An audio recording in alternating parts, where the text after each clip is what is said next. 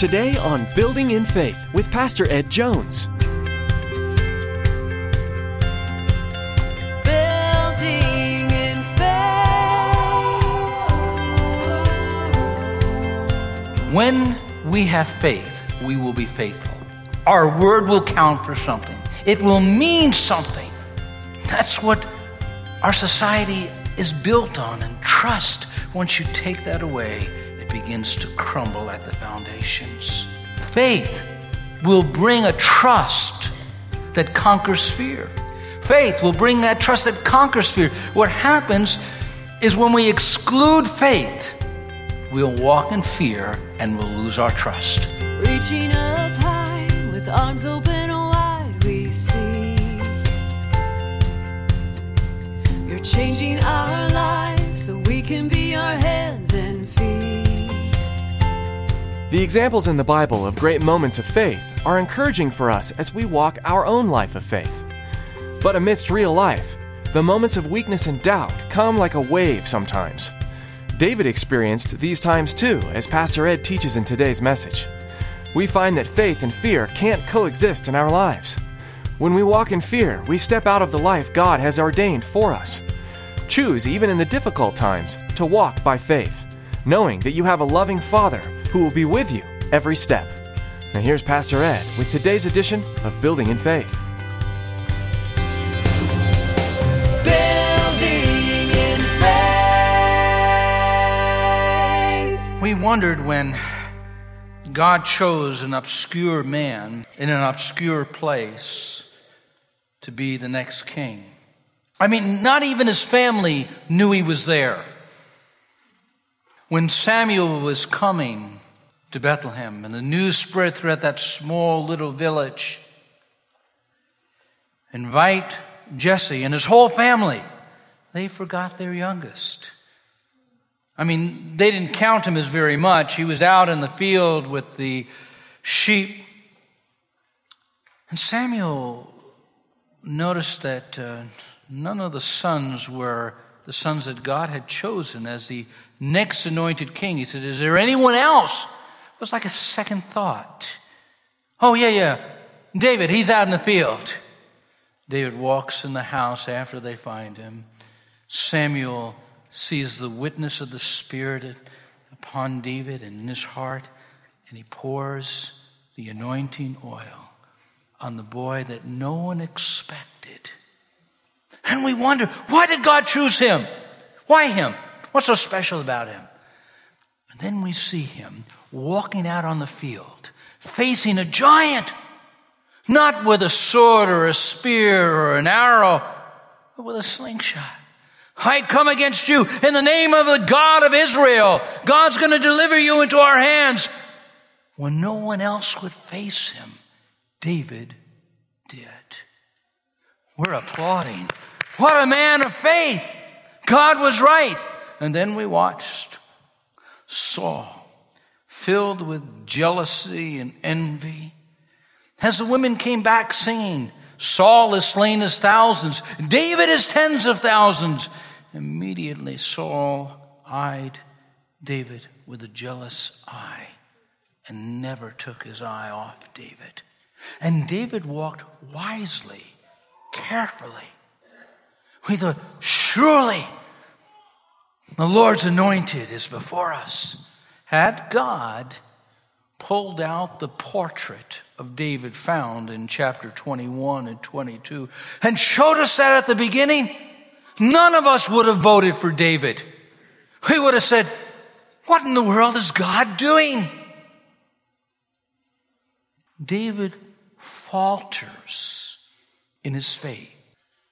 And when he falters in his faith, he behaves like you, like me, when we falter in our faith.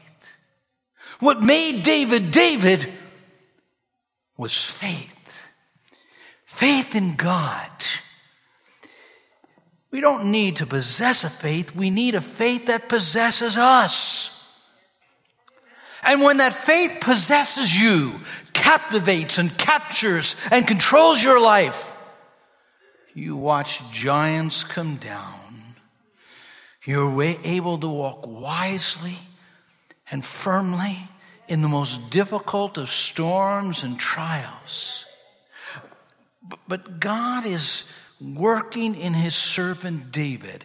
He's putting steel in his soul. He's testing him so that faith will possess him.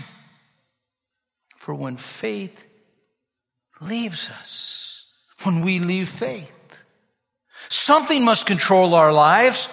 It can be pride, can be lust, it can be fear.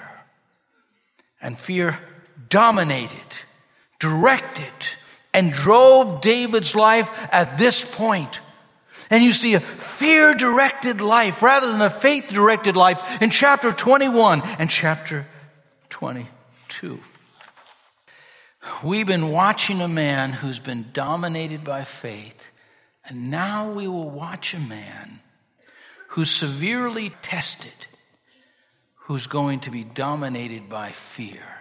And wow, what a difference. His humanity comes through. His fallen nature comes right through.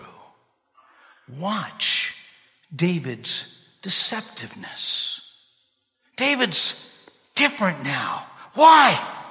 Because he's no longer standing on the solid rock. He's no longer walking in the faith of Yahweh. He's walking in the flesh. He's leaning on his fallen human nature. And you could see the deception. Everything's been taken from David, ripped out of his hands. His best friend, his wife, his job. All he has is a clothes on his back. And now there's a bounty on his head. Any man was free to capture, to kill, to destroy him for a bounty. David, the fugitive. Fear begins to control his life. Faith and fear cannot live together. Faith pushes fear out. Fear pushes faith out. They cannot coexist. When you walk in fear, you can't walk in faith. When you walk in faith, you can't walk in fear. You're going to watch fear dominate him and walk in the flesh. He's going to play it the world's way, and a Christian, a believer just can't win it playing the world's way. God will see to it that you don't, because he loves you too much. And there David is, lying. Our hero, lying. Not just lying in the marketplace, not just lying in the king's court, lying in the sanctuary, in the house of God. He's fleeing, and the high priest, one of the spiritual leaders, Ahimelech, sees David come in, and he has this sense something's wrong. He becomes fearful. And he begins to inquire and question David. David, why are you here? Now, listen to the conversation that goes on. Listen to the well-formulated lies that David puts forth. In verse 2, David answered Ahimelech the priest. The king charged me with a certain matter and said to me, no one is to know anything about your mission and your instructions. As for my men, I've told them to meet me at a certain place. And David asked Ahimelech, don't you have a spear or a sword here? I haven't brought my sword or any other weapon because the king's business was urgent. Maybe he went there with good intentions, but right now he's at the bottom of the barrel. Right now, he's at his lowest point. He's in survival mode, and he is fabricating story after story. He's hungry. He wants the showbread from off the altar, just something to fill his stomach. And then he wants a weapon. That weapon had become a souvenir. had become a point of faith. People from all over would travel to the sanctuary in Nob, and there they would see the sword of Goliath, the giant sword. There was none like it. And the story would be told how a shepherd boy defeated a warrior, the best of the Philistines, with a simple sling and stone, but faith in God. A reminder that faith triumphs over the world. There David is, and he lies. He lies. He was desperate. Would you? Would you? I mean, would you lie to save face? Would you lie to save your job? Would you lie to just get a better grade or maybe pass the course so that you can just move on to the next? Would you? Maybe a better question is, have you? Have you at times when the crisis was bearing down on you and the stress was just so much, simply stretched the truth? Put yourself in David's place. What would you have done? No food, nothing to eat, nowhere to go, no defense, on the run, Saul in pursuit. Somehow, David is walking different, talking different, acting different. He's not walking in faith. He's governed by fear. That's what's happening. David had no idea that the lie that he would perpetrate would be like an atomic bomb in Nob. He had no idea that it would mean the death of the priest in that small community. So often we don't realize the consequences. But in chapter 22:18 it says, the king ordered Doeg, you turn and strike down the priest. So Doeg the Edomite turned and struck them down. That day he killed 85 men who wore the linen ephod. What happened? It was like an atomic bomb. No man, no woman is an island unto themselves. Our sin has a ripple effect in the moment and through the years. You lie to your spouse. Lie enough, and the trust factor is broken. How can they trust you? You lie to your children. How can they believe what you said? Now, we're used to it as a culture. I know it's as much a part of our culture as apple pie. And I guess Chevys, I don't know. Maybe Toyotas now. But it's a part of our culture. We expect it. We expect it. Our politicians lie to us. We expect that's the way it is. The news pundits lie to us. We recognize we got to somehow sift through the facts and try and find the truth. It's part of our culture. But I tell you, it's having far-reaching consequence. We can't trust our corporations because they cook the books. They cheat the employees as well as the investors. The consequences are having a rippling effect throughout our economy and throughout our lives. Parents lie to their children, to the church, to their workers, to their communities. And the consequences is shaking the very foundations. When we have faith, we will be faithful. Our word will count for something. It will mean something. That's what our society is built on, and trust. Once you take that away, it begins to crumble at the foundations. Faith will bring a trust that conquers fear. Faith will bring that trust that conquers fear. What happens is when we exclude faith, we'll walk in fear and we'll lose our trust. David didn't understand that just that lie would have such great ramifications. Are you possessed by faith, or you just have a faith?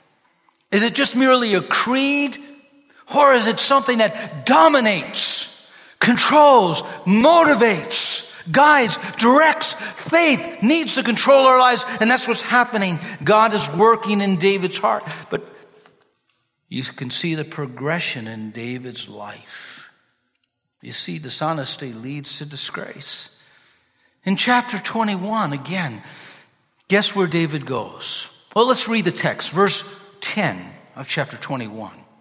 That day David fled from Saul and went to Achish, king of Gath. Remember Gath. Gath is where Goliath grew up. His brothers lived. His family lived. The home of giants. The house of the enemy. David, what are you doing in the enemy's camp? Oh, no. Don't be so quick to judge him. We've been there too. David had been mistreated in the house of God by the people of God. An offense was taking root in his heart, and he ran to the enemy's camp. There are times you've been hurt and hurt deeply, and you want to run out of church. Hurt by Christians, hurt by leaders, hurt by believers. And at that moment, the temptation is to go into the enemy's camp. Maybe you're sitting down at that bar stool and you're just drinking. Somebody's going to listen to you and not judge you. Maybe somehow you're going to go with that old crowd, hang out with that old group, and you're there because you feel accepted. Don't go to the enemy's camp. David's going to go to the enemy's camp, and there he's going to stay. Not for long, because God will see to it that he's not too comfortable. Now, just picture, it is so humorous. David has Goliath's sword. Now, Goliath's 9'6". Those Jews in that day weren't so tall. Maybe he was 5'5" or 5'6", David. I don't know, maybe 5'10", the most. Could you picture him dragging that sword? Do you think no one would notice that huge sword in the town of Gath? You know, there he is taking that sword, and he's going into the town with it. That sword looks familiar. There's none like it, you know. It's Goliath's. And all of a sudden, David, who had planned to go incognito, is the talk of the town. The word gets back to Achish. And watch the sham that leads to shame. In verses 12 to 13, David took these words to heart and was very much afraid of Achish, the king of Gath. So he pretended to be insane in their presence. While he was in their hands, he acted like a madman, making marks on the doors of the gate, letting saliva run down his beard. He pretends to be something he isn't, an idiot. He acts like someone who's out of his mind. Yes, I'm sure he would have won an Academy Award for the part that he played. He escaped. But that wasn't the part that God had ordained for him. He was out of character. Look at David on the battlefield with Goliath. I come against you in the name of Yahweh with confidence and faith. Look at him in the city of Gath, scratching at the door, saliva running down his beard, acting like a madman. When we go into the enemy's camp, we act like the insane. We act out the lies that we have been speaking and believing. He's not only just conversing now, his conduct is a big lie. That's the way it is when you walk in a lie. You begin to live it. Our culture is so good at that. I mean, everybody's doing it. I'm tired of hearing that. I'm tired of hearing everybody except you Christians. You know, I read a story about Jeff Collins. Jeff Collins loved to eat garlic. And he would take clumps of garlic and just eat a clove of that garlic. Now, he didn't want to offend his wife. And so when he would eat the garlic, he gave some to her. And so she ate the garlic. And because both of them ate the garlic, they couldn't smell the garlic on each other. And so they weren't offensive to each other. Sort of what our culture's doing. Let's just delve and live sinful lives. Let's put the 10 Commandments aside. Let's live our own morality, the new morality, which is the old immorality. You know, it may make us feel better, but it stinks to high heaven. And God takes note of it. And it leads to shame. In verses 14 to 15, Achish said to his servants, "Look at that man. He's insane. Why bring him to me?" This is so humorous. "Am I short of madmen that you have to bring this fellow here to carry on like this in front of me? Must this man come into my house?" Achish is saying, "I have enough madmen in my court. I don't need any more." Well, David acts like an insane person. He's now driven by fear. How unworthy of his calling. How unkingly. That's what sin will do. That's what living without faith will do. That's what happens when you step off that solid rock and you start playing on that sinking sand. That's what happens when we leave faith out of our lives and we embrace anything other than faith. We're dominated by fear. We're dominated by lust. We're dominated by anger. We're dominated by pride. It's like a control that takes over our lives. Do you possess faith? Or does faith really possess you? I mean, it controls you. It dominates you. It causes you to walk right, live right, talk right, be right. It's you. It's in your bones. It's in your soul. It's in your mind. It's in your spirit. God's going to show David something about himself that he hadn't yet discovered. Martin Lloyd-Jones said, "Our behavior in times of need and crisis proclaims what we really are." Oh, that's frightening. Anytime we walk outside of God's grace and we walk self-serving, our character, our personhood, that old human nature, that fallen human nature just shows right through. Our salvation, our deliverance, our strength is in Christ. In Christ alone I stand. David forgot. He left home without his faith. And he began to walk in fear. And he began to lean on that fallen humanity that we've all inherited. And suddenly, he's wavering.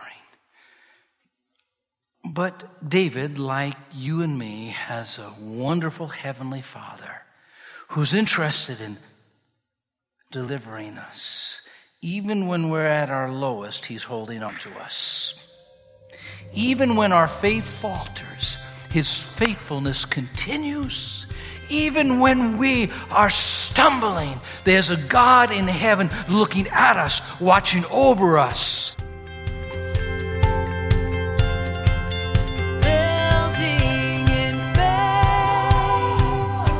The more we learn of David's story, the more we see how God can use an imperfect person to do incredible things. God can and wants to use you too. Did you know that God has a special and exciting plan for your life? He has designed you to fit that plan exactly and will give you the strength you need for every task. All you need to do is seek Him for guidance and lean on Him for your source of power. Pastor Ed will continue teaching about the life of David on the next edition of Building in Faith. But you can find more messages right now by visiting our radio website, buildinginfaithradio.com. Be sure to visit our church homepage as well by clicking on Back to the Homepage. There, you'll be greeted by a daily scripture and some exciting events coming up for us here at Faith Assembly. We know how important finding a church home is to the Christian walk. And if you've not yet found that for your own life, why not join us? We'd be honored to meet you and share a time of worship and Bible study with you. We gather together each Sunday at 9 a.m. and 11 a.m. and again on Wednesdays at 7 p.m. Location information and directions are on our website. That address again is buildinginfaithradio.com. As our time with you comes to a close, we'd like to say thank you for joining us today. We pray your day is blessed by God and that you continue to seek Him in your personal journey of faith. Pastor Ed will have more to share from the Word of God on the next edition of Building in Faith. Your word restores.